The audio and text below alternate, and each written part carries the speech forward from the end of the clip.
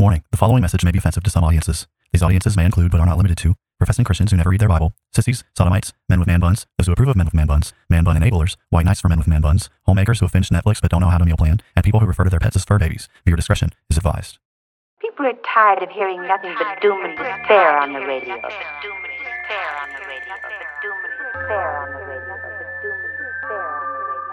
The message of Christianity is that salvation is found in Christ alone, and any who reject Christ therefore forfeit any hope of salvation, any hope of heaven. The issue is that humanity is in sin, and the wrath of Almighty God is hanging over our heads. They will hear his words, they will not act upon them, and when the floods of divine judgment, when the fires of wrath come, they will be consumed and they will perish. God wrapped himself in flesh, condescended, and became a man, died on the cross for sin, was resurrected on the third day, has ascended to the right hand of the Father, where he sits now to make intercession for us. Jesus is saying there is a group of people who will hear his words, they will act upon them, and when the floods of divine judgment come in that final day, their house will stand. Welcome to Bible Bash, where we aim to equip the saints for the works of ministry by answering the questions you're not allowed to ask. We're your hosts, Harrison Carrig and Pastor Tim Mullet, and today we'll answer the age-old question, can a spouse make themselves so sexually unattractive that you are right to no longer be attracted to them? It's funny, Tim, we're recording this episode and right before this, we were talking about this question, and you're kind of bringing me up to speed in terms of your kind of basic thoughts about it. And I was asking so many questions that in the middle of, after probably 20 minutes of just talking to you about this, in the middle of asking a question, I basically cut myself off and was like, actually, you know what? Don't even answer that question. We should just record this before I waste all my questions without even recording any of them. Well, hopefully you didn't get them all out of your system. So I'm really hoping that I didn't forget the ones that I've already asked you, because I felt like it was a pretty good conversation. I should have just hit record without even doing like an intro or anything, and found a way to work it in. But yeah, hopefully this conversation will be as good as the one we were having off camera.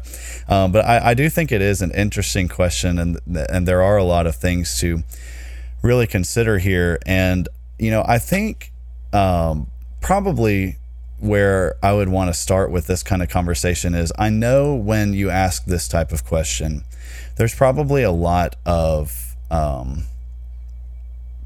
like presuppositions that people already have about this kind of conversation, and they already have preconceived notions about the husband in this kind of situation and the wife in this kind of situation. And so maybe it would be good to just kind of flesh some of those out and expose those on the front end. So when we're asking the question, can a spouse make themselves so sexually unattractive that you're right to no longer be attracted to them?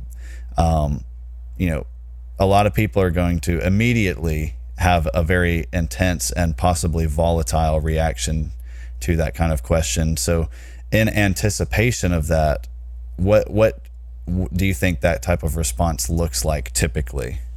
Yeah, well, I did a Twitter poll on this, and I think it was a week or two ago, and we definitely had a lot of those intense and visceral reactions to the question itself. And so I think when you think about a question like this, there's a lot of things that are feeding into it in general. So you have the body positivity movement, essentially, that is demanding that we praise obesity as if it were a virtue, almost. And there's just this demand, basically, essentially, that we basically universally praise anyone, at any size and any discipline as it relates to, size and weight and all that. So there's that kind of lest ye fat shame, huh? Yeah, lest you be guilty of fat shaming. So you definitely have a fat shaming kind of discussion here where people get pretty bent out of shape. You also have a discussion that generally America in general, like if we just stay on the weight topic for a second, because that's where most people go in their minds. America is significantly overweight now, and so we all have to figure out what we're going to do with that. And there is kind of a we're not going to talk about this at all kind of element to this conversation because of feminism. Yeah, gluttony is not a sin. Basically, gluttony is not a sin. Gluttony is not a anymore. sin, and if it is a sin, we're just not allowed to talk about it, right? So there's that. Feminism basically has made it to where like women in general no longer have any sort of expectation that they're going to, attempt to make themselves pretty for their husband, right? So like the standard kind of universal reaction that many people have along those lines is just to say, like, I don't exist here just for your physical gratification. And there's almost a demand. You must love me, appreciate me, desire me as I am, period, the end, no matter what that looks like. And so like feminism really in a lot of ways is a rejection of physical beauty. And that's why, the more that women get caught up in feminism, the uglier they get, because they're basically rejecting anything that could make them attractive and, embracing the exact opposite of it, taking on character traits of a man, body styles, dress, manners. It's just like feminism is the death blow to any kind of healthy functioning relationship. So you have those kind of things. And then you have on the other end, like, there's kind of a double standard as it relates to some of these things related to biology, meaning, most men are just kind of, they have libidos, just to put it that way, that are operating kind of automatically. Guys have a mind of their own as it relates to those kind of things. And women are much less interested in this aspect of a relationship. And then if you're talking about sex as an expectation that is to be a part of a healthy marriage in general, there is that's a very taboo topic in general. You're not really even allowed to talk about that or go there. So you have like a sex expectation that is seen as, handmaiden's tale, harsh, tyrannical. You have body positivity things that are feeding into this discussion. And then you have, sort of a demand that a woman be validated and praised no matter what. So a lot of these things are related to just, you have a female reaction to this topic that is really asking a lot of people to suspend common sense and just normal, rational thinking. And then you have a lot of men who are caught up in this, who are basically making poor assumptions about what's actually happening in these moments. And like, I think what you have is you have a lot of men who essentially have adopted a certain way of dealing with marital intimacy that's less than wonderful, and they have a plan that they've tried to execute and put into motion, and this kind of topic is running afoul of their plan in a variety of ways. And I would say that their plan is misguided in a variety of ways. So, I think for both men and women, basically the basic assumption here is that, what it means to be married is that you're supposed to just kind of find me attractive no matter what I do, right? Mm-hmm.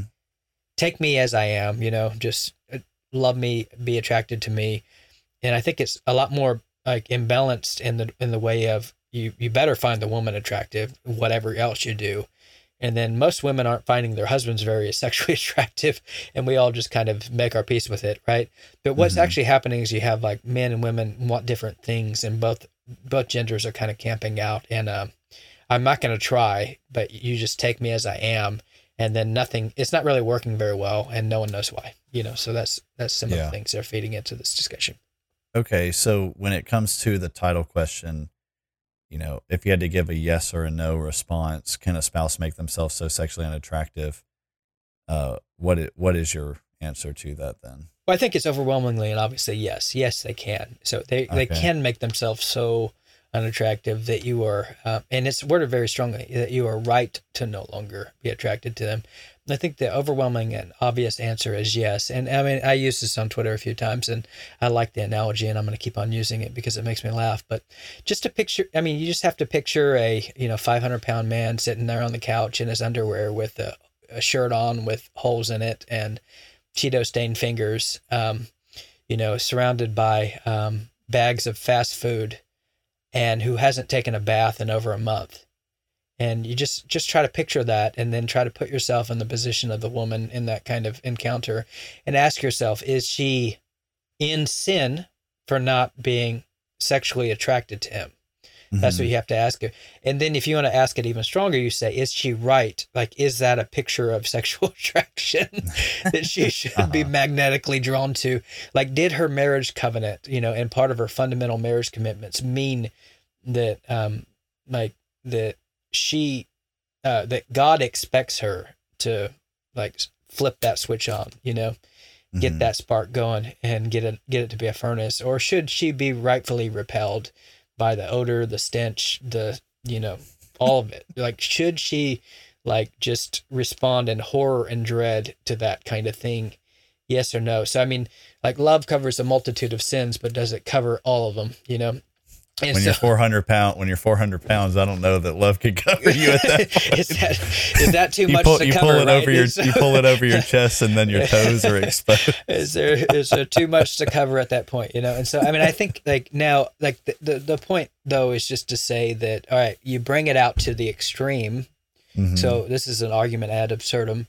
Bring it out to the extreme. I think we all understand, if your wife didn't take a bath for a month and didn't brush her teeth.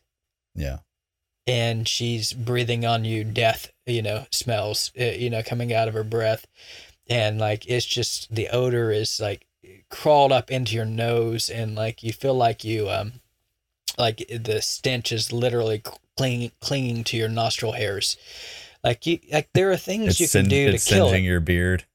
Yeah, it's just stuck in there. The stench is lit. I mean, surely you've been around people like that, where the stench just lingers in the air like a cloud, and and then just imagine trying to respond to that. And so, I mean, I think we're embodied people, and we're meant to respond to things, and at a certain level of grossness, everyone understands what we're talking about. Now, my point isn't just to make fun. My point is just to say, there are things you can do to make yourself undesirable, whether you're talking about physically or relationally. And I think, so often men want desire from women physical beauty and attractiveness, and women want from men relational things, emotional needs, or relational desires, emotional desires.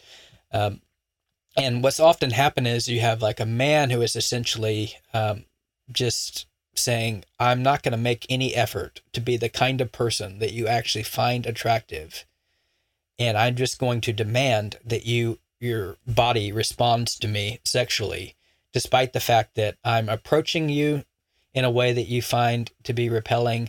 I spent all day long ignoring you, not talking to you, right? And then the only time I show you physical affection is when I want something from you. And so, you have a lot of guys who basically just treat their wife like a warm body, essentially, and ignore them and demean them, and just, and then they expect them to turn it on in these moments. And for their wife, it's they're looking at, if you can imagine them trying to feel attracted to that 500-pound man on the sofa with the Cheeto-stained fingers who hadn't taken a bath in a month. That's what their libido is doing. It's recoiling at the thought of being with the man. So the man's not making any effort. And then the same way on the other end, you have ladies who aren't making any effort whatsoever. And then you have two people not making any effort. It basically just playing on the safety and security that comes from a marriage commitment.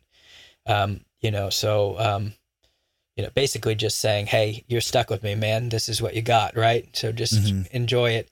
And then neither one of them, so then the encounters, they aren't going the way that everyone pictured they would go before they got married. And no one knows what it's about, because what's happening is there's this expectation that you are commanded by God, no matter what I do, to be attracted to me. But then typically, what's actually happening in the moment is, because men have stronger libidos than women, what's actually happening is the wives are typically just totally repelled by the husband for the most part, because they're not trying in a way that their wife wants them to try. And not all of that is just be a mind reader and be a Hallmark chatbot, Hallmark movie chatbot, romantic chatbot, rom-com chatbot for me.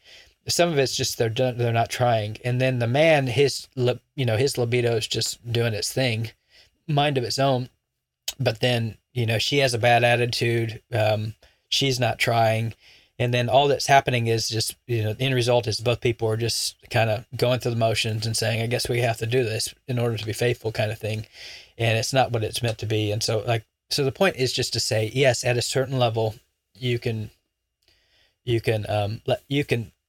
neither one of you are trying, like there's a breaking point somewhere where it all falls apart. Right.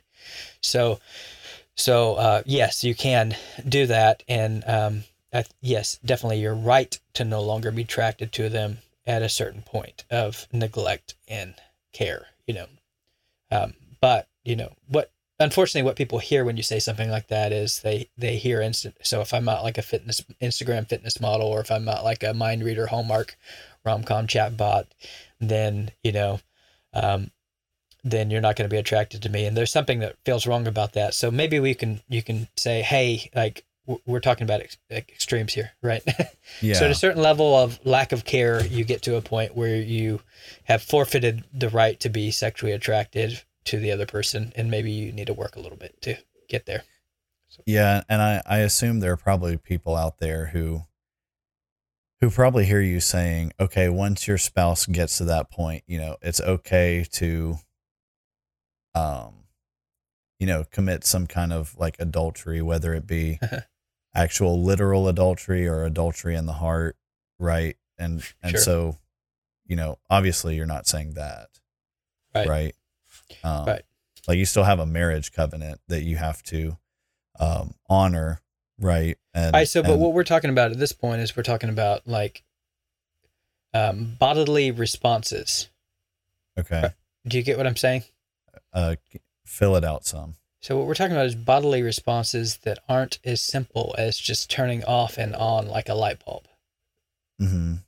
Right. So, like if a man makes himself detestable to a woman, I mean, I counsel plenty of people in this kind of situation where the woman just hates everything about sexual intimacy with her husband, and nothing is working, nothing is working whatsoever.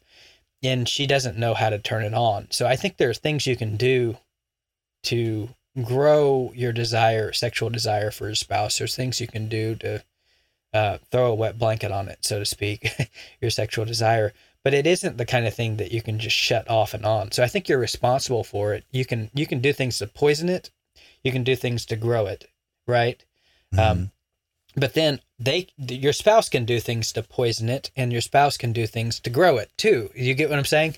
Mm-hmm. So it's like, it's not just like it goes both ways. So what I'm not talking about is what I'm talking about is like at a certain point, if you're, you can be throwing water on that fire yourself, and they can be throwing water on that fire itself.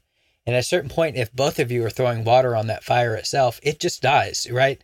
So, Right. And most of the time it dies for the woman a lot quicker than it does for the man, okay? Mm-hmm. Right? And so what's happening is like it's dead for her. It's been dead for her for years. He's still, somehow it's still working, right?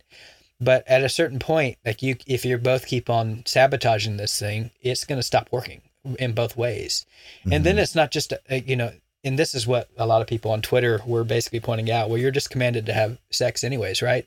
So Right. even if you're not attracted, it's like, yeah, but that only works if you're the man whose part's working. Do you get what I'm saying? Uh-huh.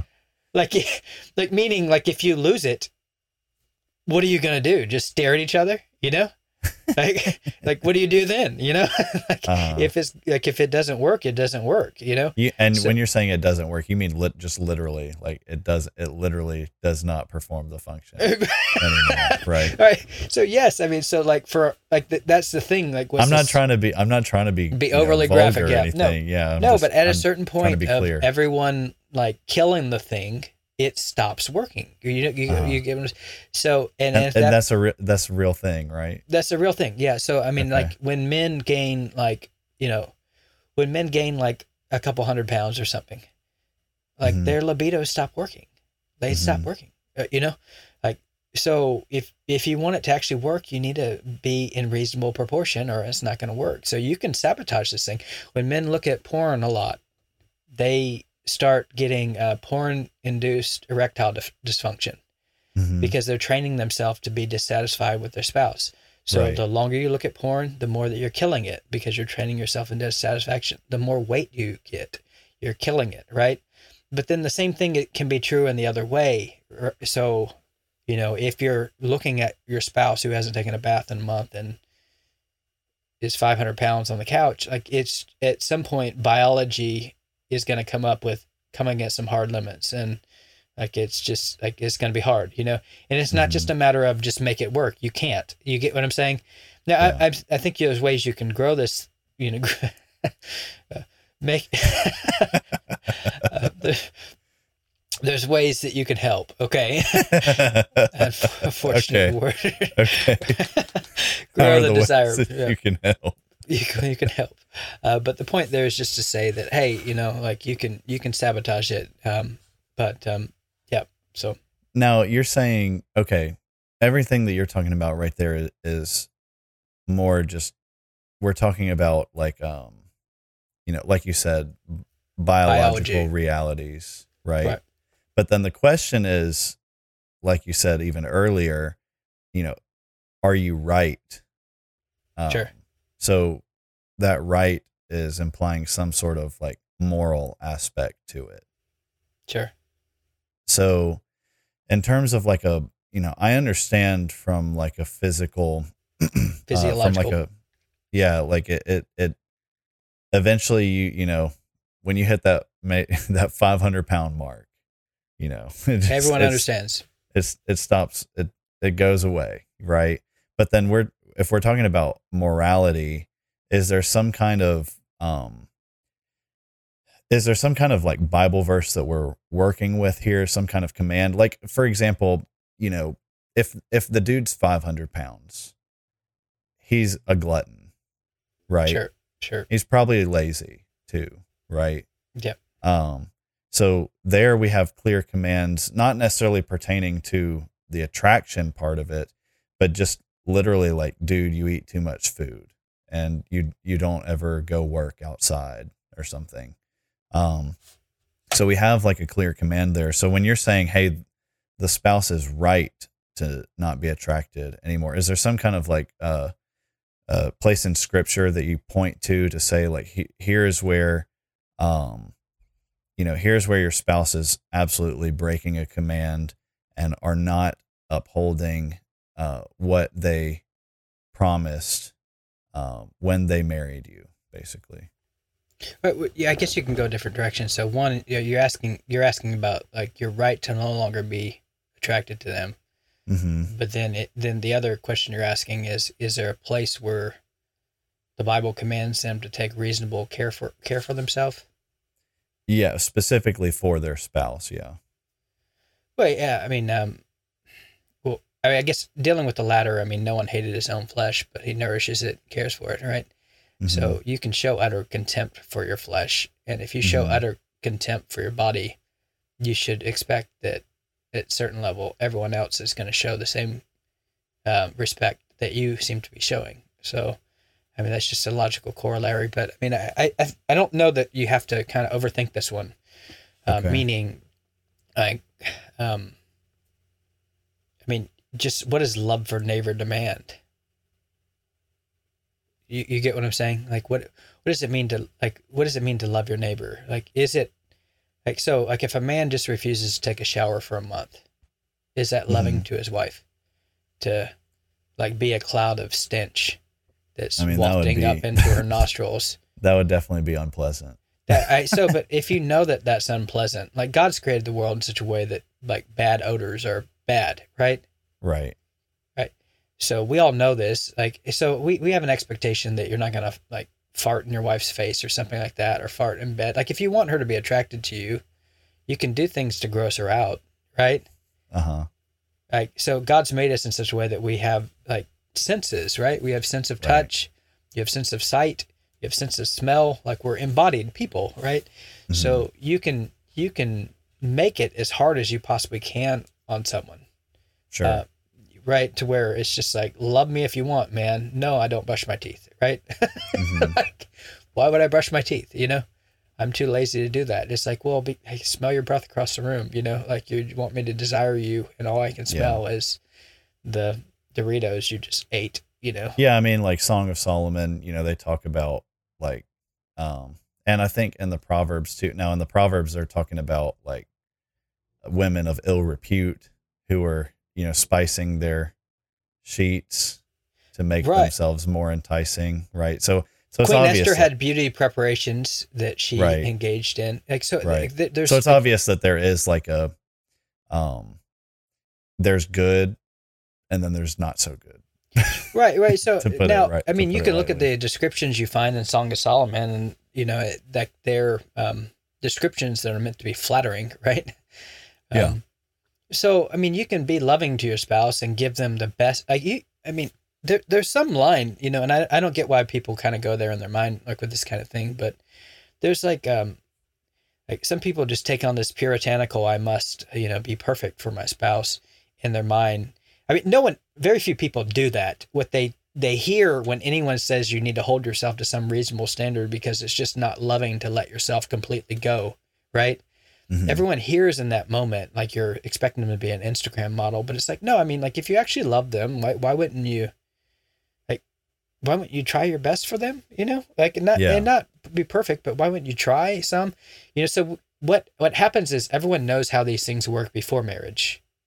Before marriage, everyone gets in shape and tries as hard as they're going to try, and like, this is what I am, right? And then after you get married, then it's like, well, now that you're stuck with me, I'm going to give you the worst version of myself. Like whatever that is, I can finally get fat. I can finally get fat now, like that meme or whatever. But it's like that's you're abusing this relationship. You want to give them something that they can enjoy. Like you don't want to make it as hard as possible for themselves and you. So part of it's just a matter. So basically, are you just saying it's not loving to be the person who looks at their, like I don't know that everyone does this, but say hypothetically your spouse is like, hey, here's like a short, and for the sake of the hypothetical, we'll say a reasonable list of things that I'm generally attracted to, right? So like dressing nice, right. Smelling at least okay, hair brushed, that kind of thing.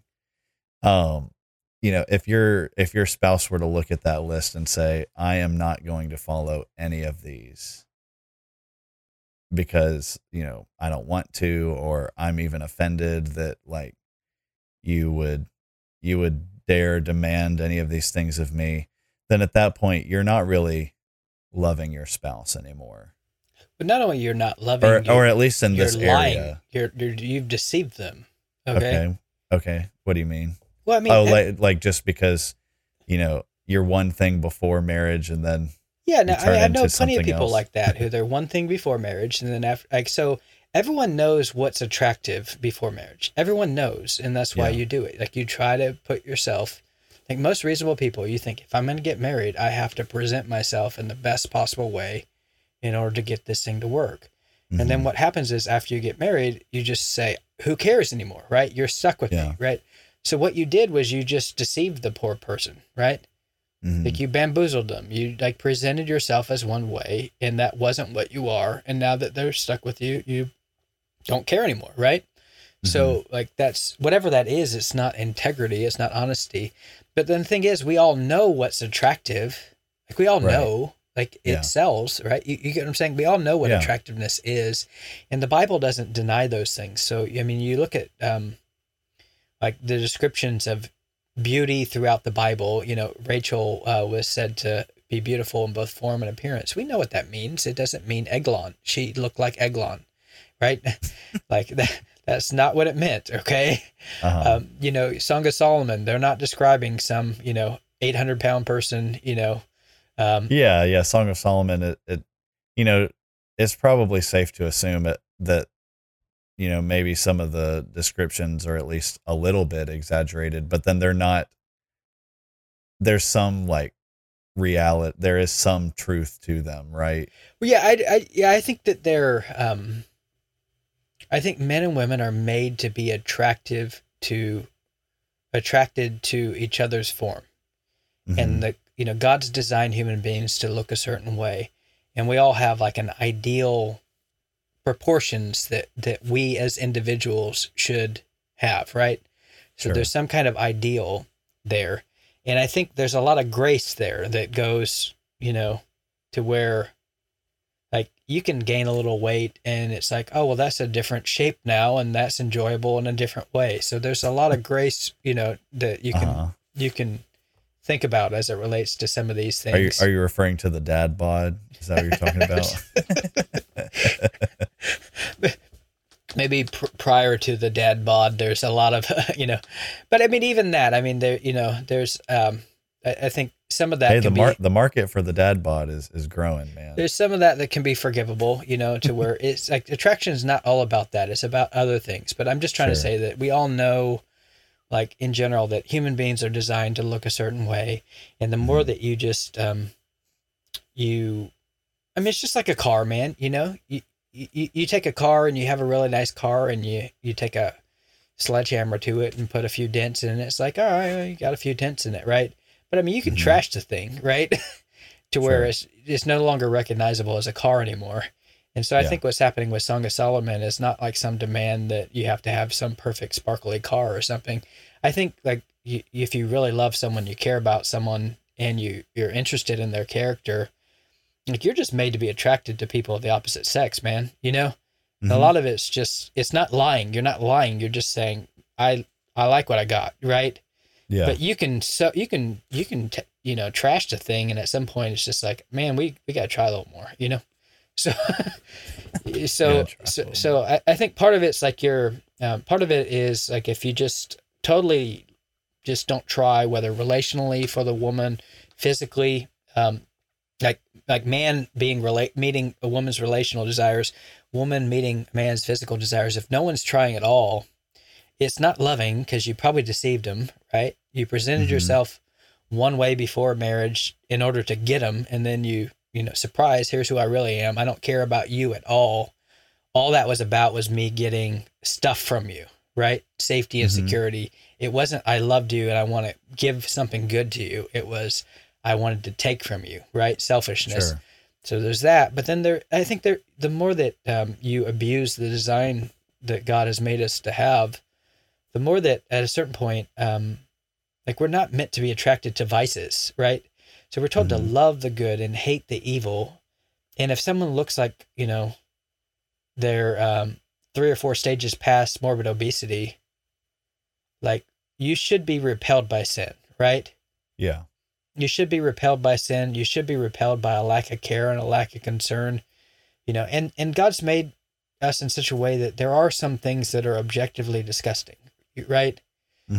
Like the bad breath and the, not bathing and so meaning you have bodily senses. And if you just want to, like, you can offend those at every single point, or you can take some care for yourself, basically. Does that make sense?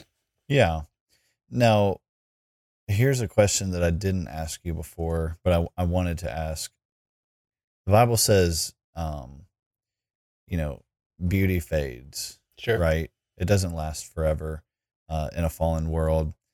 So how does this apply to marriages that, the husband and wife are getting older?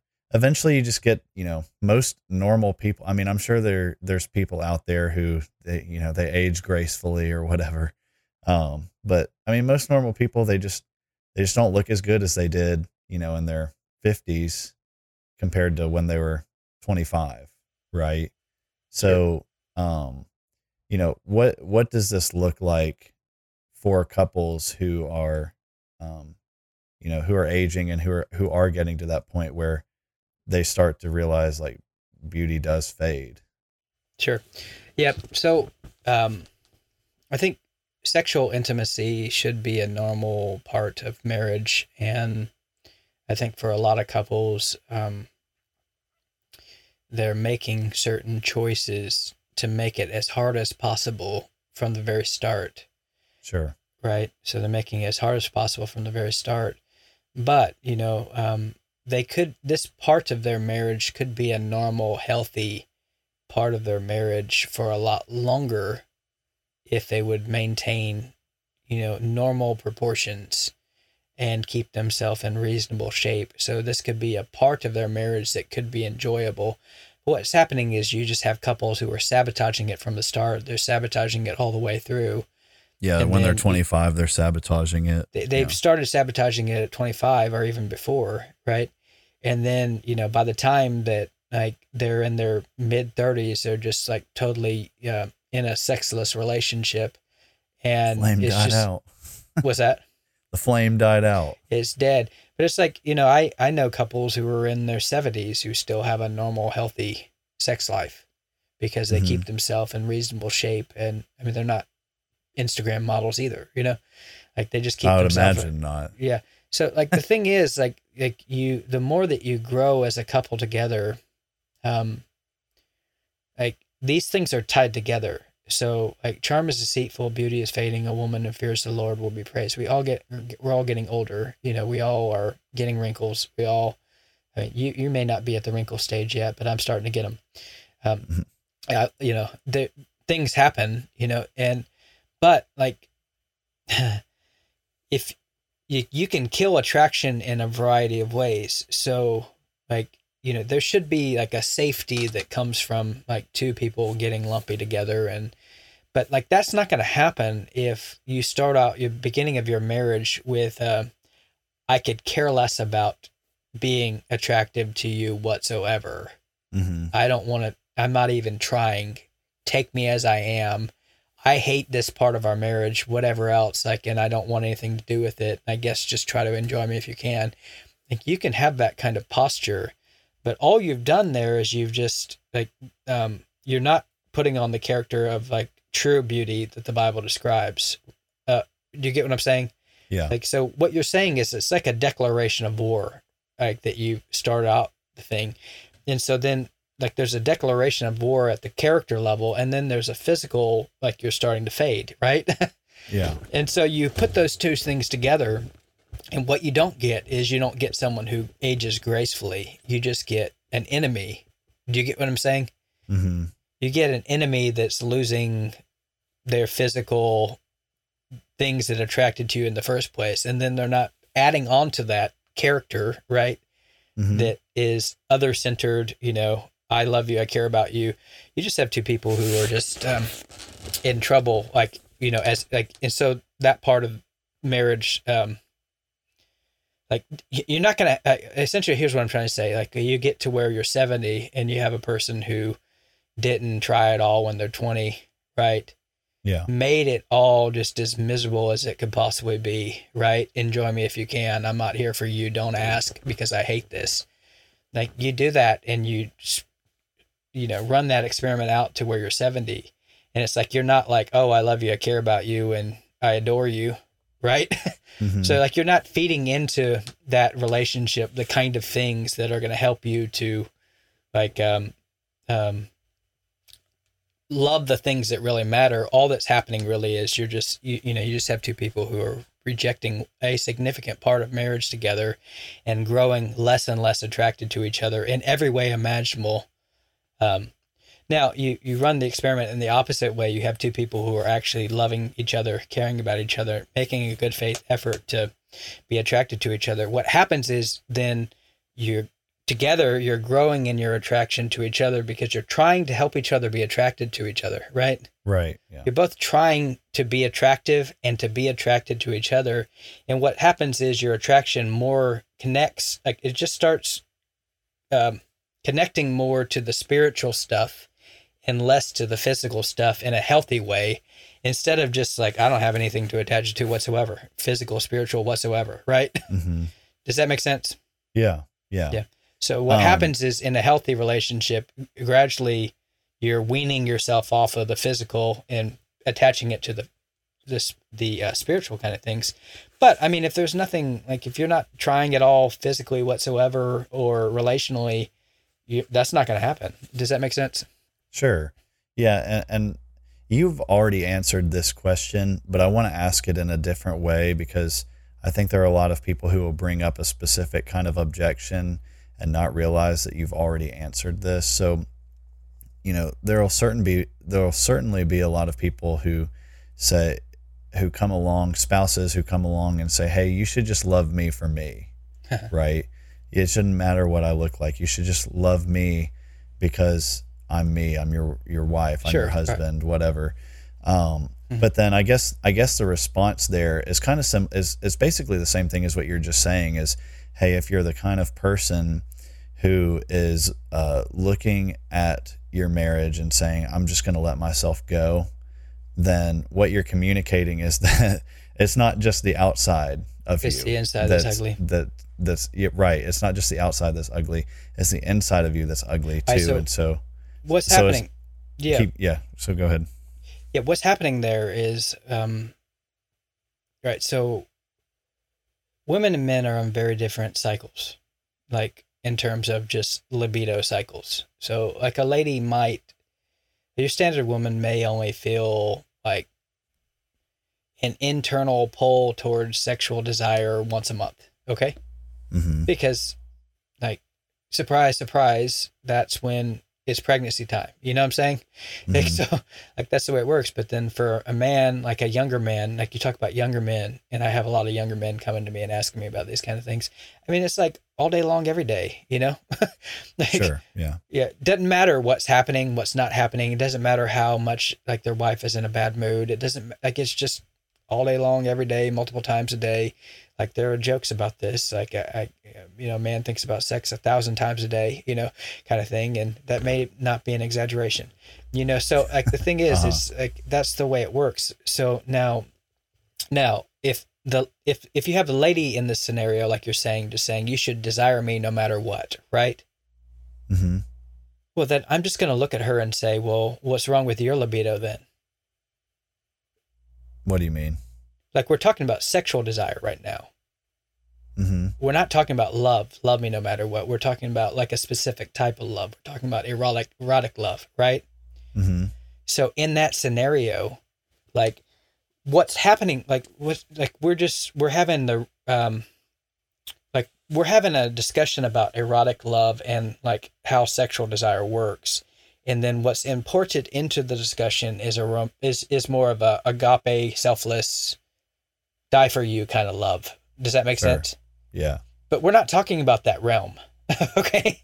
What we're talking about is like, we're talking about biological realities here. So here's the thing. So if a husband should just desire you no matter what, if sexually desire you no matter what you do or don't do, if that's just taken as a given, then on the other end, you should figure out how to turn on your libido just like that and desire him no matter what he does or doesn't do. Mm-hmm. But that's not what actually is happening. What's actually happening is your libido isn't working at all, right? Sure. Like nothing. You can't get it to turn on. You deeply resent the fact that your husband's libido is working.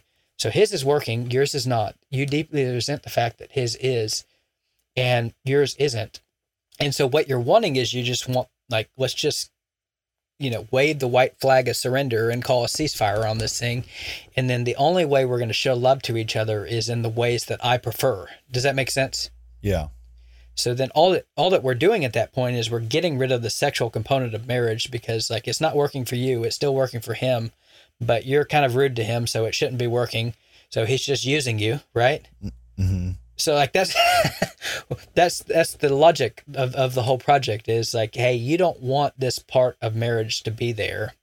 He does. You look deeply on suspicion for him for somehow being attracted to you, despite the fact that you've let yourself go and you don't feel attractive anymore. And you're doing everything you can to communicate to him that you don't want anything from him. So despite the fact that all of that's happening, you're trying to do everything you can to kill his sexual desire because yours isn't working anymore. And you just want to get rid of that portion of marriage.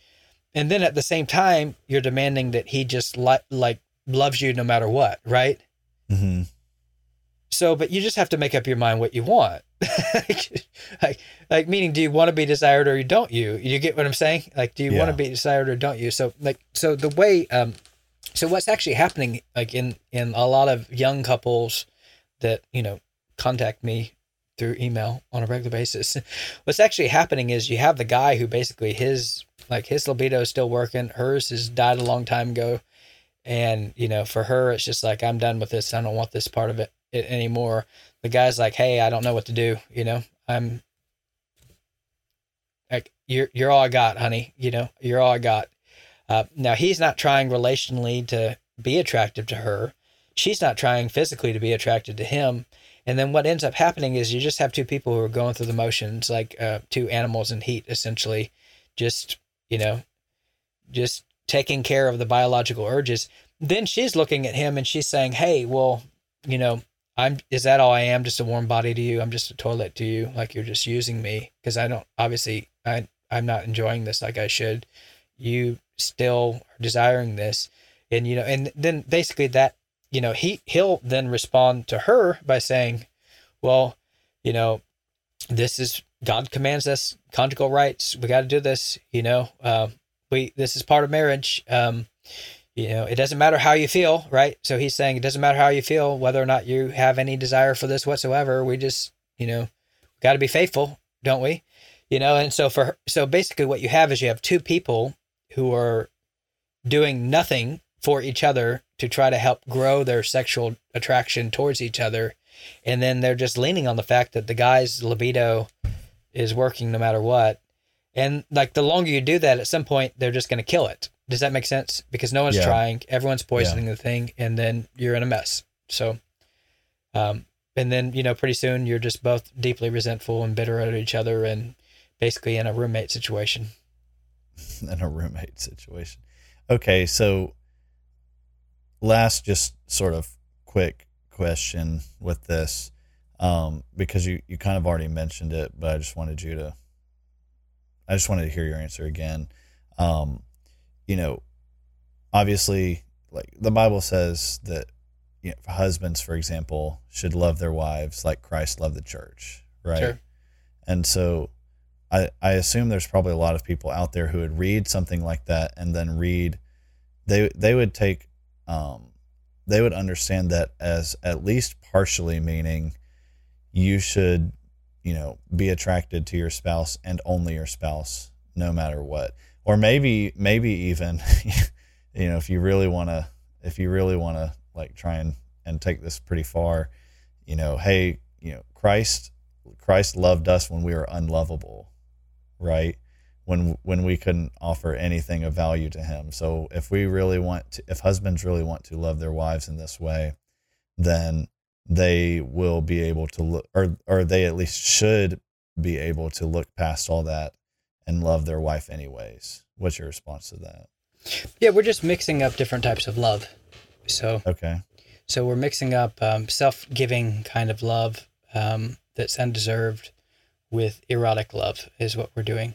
So a husband should love his wife as Christ loved the church and give himself up for her. The Son of Man didn't come to be served, but to serve and give his life a ransom for many. So a husband should sacrificially love his wife, forgive his wife, not be bitter towards his wife, care for his wife, all of the above. Like those are just, so like if I were, that wouldn't be where I would go to make the case that, meaning I just think we're mixing up different types of love. So now, like if you want to say on the basis of that, a husband should love his wife as Christ loves the church. I mean, I don't think Christ has erotic love for the church. Okay.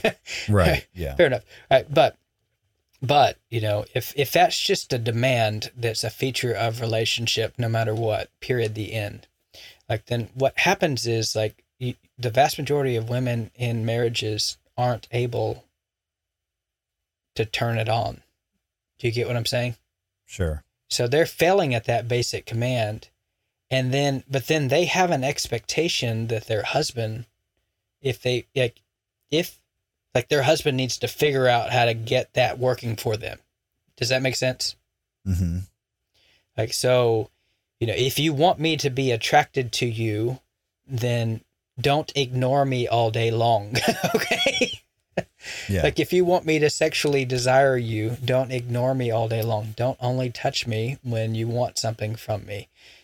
Don't basically every time I tell you a concern that I have, ignore it and do whatever you want. Don't treat me so poorly if you want me to respond to you so eagerly, right? So when you think about it in that realm, there's like a real expectation that you have to help here, right? Now, certainly related to self-giving, sacrificial love, a husband needs to selflessly love his wife. But what we're talking about, though, is like what makes for attraction. Now, I think that husbands and wife have there's a real expectation that they have to be attracted to their spouse and be attracted to their spouse alone. Okay. So where I would ground that at is, like Proverbs talks about, let your wife's breast satisfy you at all times, right? Like, let your wife's breast satisfy you at all times. Be intoxicated always in her love. I think there's a real kind of expectation that a man will be intoxicated in his wife's love and to let her breast satisfy him at all times. The problem, though, is if she won't let him touch her or look at her or enjoy her, he can't do it. Okay. Do you get what I'm saying? Like if every time he's trying to do that, you're cringing and don't want anything to do with it, then like this is a command that can only be accomplished if you have two people committed to the project, right? So you can't be the husband in the Song of Psalms unless you're the wife in the Song of Songs. Does that make sense? Unless like your spouse is the wife in the... Yeah. You can't be the husband unless your wife is the wife. Okay.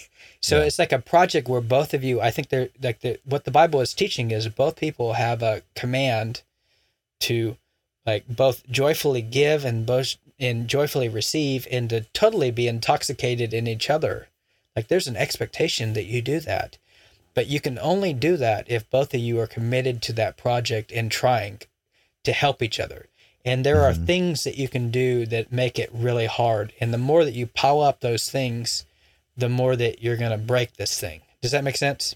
Sure. Yeah. Yeah. Now, just, so like if you just, you just picture it so what instantaneously, and we've talked about this at different points, what people always hear with this subject is they hear that, like, if both of you are not perfect, then it all breaks. But that's not what we're talking about. What we're talking about is there's different stresses that you can put on a marriage. And the more that you pile those stresses up and the more that you pile them up, at a certain point, you reach a breaking point and the thing is just beyond repair. So there's a lot of grace that happens in the course of marriage. There's a lot of safety in the course of marriage. I mean, like, thank goodness, like you can be, thank goodness, like, most marriages don't have perfectionist impulses to where it's like, hey, you gained 5 pounds. I'm totally grossed out by you. You're hideous, That would be an absolute and total distortion of what I'm talking about. But what I'm talking about is if both people gain 200 pounds, and quit bathing and quit doing anything, at some point, like you're killing this thing and you need to, like, if it gets broken, then you're the only one to blame. So if a guy basically just runs roughshod over all of his wife's relational desires, in perpetuity forever, and at some point it's just like, yeah, she's not attracted to you because you're not doing anything to help, man. Like, what do you think? Right? You want her to be attracted to you, talk to her, be nice to her, encourage her. Don't just constantly criticize her.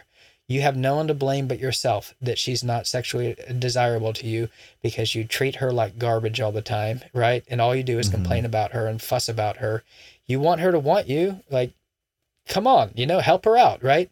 So I think we have like a very big category for looking at a man and saying, you want her to desire you, okay? Pay attention to the things that are important to her. Make those things happen. Listen to her. Talk to her. Be a man that's desirable. Be a man of integrity. Be a man that is attractive to people in general. And if you refuse to do any of that, don't be surprised if she's not attracted to you. But then turn around is fair play to say, like, wife, you can't just demand that your husband is attracted to you no matter what you do, right? If you want him to be attracted to you, there are things you can do to help, and there are things you can do that don't help, right? Sure. And And so if you just have a bad attitude all the time, you're fussy all the time, you're complaining all the time, you can't handle trials very well, you're always like, not feeling good, right? Always have a headache, you're not taking care of yourself at all. Well, I mean, my goodness, like, what do you expect is going to happen? At a certain point, you're just making yourself into a undesirable, ungodly, fussy, complainy, whiny, slothful person. You can't just abuse the security that comes from that relationship. If you want to be desired, you want to be loved, be lovable. In the same way, on the other end, you want to be, like, you can help, right? So it's not just there's certainly an undeserved component to normal love, but we were talking about things like this. There are things you can do to be desirable, and there's things you can do that don't. And the more that you pile those up, the harder everything gets. Sure. Okay. Well, I think that's a good place for us to end the conversation on. It definitely is helpful to think through, and I especially appreciate the point about, I think it really is a pretty crucial point, when we're talking about basically the way you view and the way you go about trying to or not trying to present yourself in a way that is attractive to your spouse, then that really is exposing what's in your heart in a certain way. It's exposing that, you're possibly like a liar, that you're deceitful because you presented yourself one way before marriage and then one way after marriage. It could expose that you are not actually like a very loving person towards your wife because or your spouse in general, just because you're thinking about yourself. You're putting yourself first in your marriage. You're putting your own preferences first. You're not considering the other person more significant than yourself. You're not willing to sacrifice for that person in certain ways, and it might be pride too, or it could be so many different things that get exposed in this kind of conversation. And so I think that is a really helpful point to make, and I hope people leave from this kind of conversation thinking about that, thinking about if I do feel that way, if I do feel tempted to sort of ignore what my spouse desires physically from me, assuming it's realistic, it's not like hey, be a Instagram model or something. It's an actual reasonable expectation.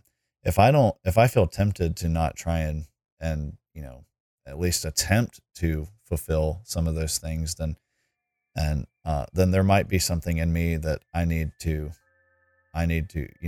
pray and ask God to help reveal if there is any sin there, and grant me repentance, and forgive me for these things. And then I need to rectify them, and really commit myself to trying to love my spouse in this way. So I think that's a really helpful thing to think through. And I want to challenge people to, who are listening to this, to think that way and ask yourselves those kinds of questions. But like always, we want to thank you for listening to us, for supporting us week in and week out, and interacting with us online. That's a lot of fun, getting to email with you guys, talk on various social media platforms and whatnot. And so we thank you guys for all the support. It's a lot of fun, and we look forward to having you on the next one. This has been another episode of Bible Bashed. We hope you have been encouraged and blessed through our discussion. We thank you for all your support and ask you to continue to like and subscribe to Bible Bashed and share our podcast with your friends and on social media. Please reach out to us with your questions, pushback, and potential topics for us to discuss in future episodes at BibleBashedPodcast@gmail.com, and consider supporting us through Patreon. If you would like to be Bible Bashed personally, then please know that we also offer free biblical counseling, which you can take advantage of by emailing us. Now, go boldly and obey the truth in the midst of a biblically illiterate world who will be perpetually offended by your every move.